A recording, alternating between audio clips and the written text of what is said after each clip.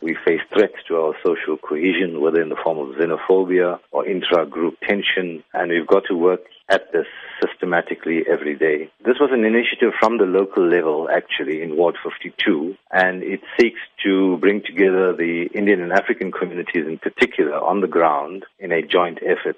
I think building unity and cohesion between our different communities on the ground is a critical thing. And of course, that particular area 52, Gandhi Settlement, Bambai Settlement, Inanda portion areas, and then the borderline of Phoenix, I think, is a kind of front line for interaction. Of course, there's a lot of integration since 1994, but the divisions are still there, and we need to constantly work in bridging that divide. It is indeed challenging times for us as a nation, but how do you believe this walk will unite South Africans from different walks of life? The event can't be the beginning and end of it.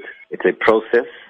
The aim is to raise consciousness about it, is to show that people on the ground at local level are working together, and it can be a huge symbolic example for the rest of the province and the country. I think in all our areas, communities do live side by side. Of course, there is a historic apartheid legacy where there are still divisions and boundaries, and one side is predominantly of one community and the other side predominantly of the other. And that's the thing, to show that bridges can be built. And then, of course, it mustn't just be restricted to national event days. So, yes, I think it can be an inspiring example for the rest of the province and the country. Oliver Tambo embodied anti-racism and the spirit of unity. As we celebrate Anti-Racism Week and commemorate Human Rights Day tomorrow, how can you encourage South Africans to follow in his footsteps and celebrate his legacy? I think let's use the centenary year to firstly understand Oliver Tambo's legacy. His most important gift to us as South Africans, he has given us of how to unite people and keep them united and manage things intelligently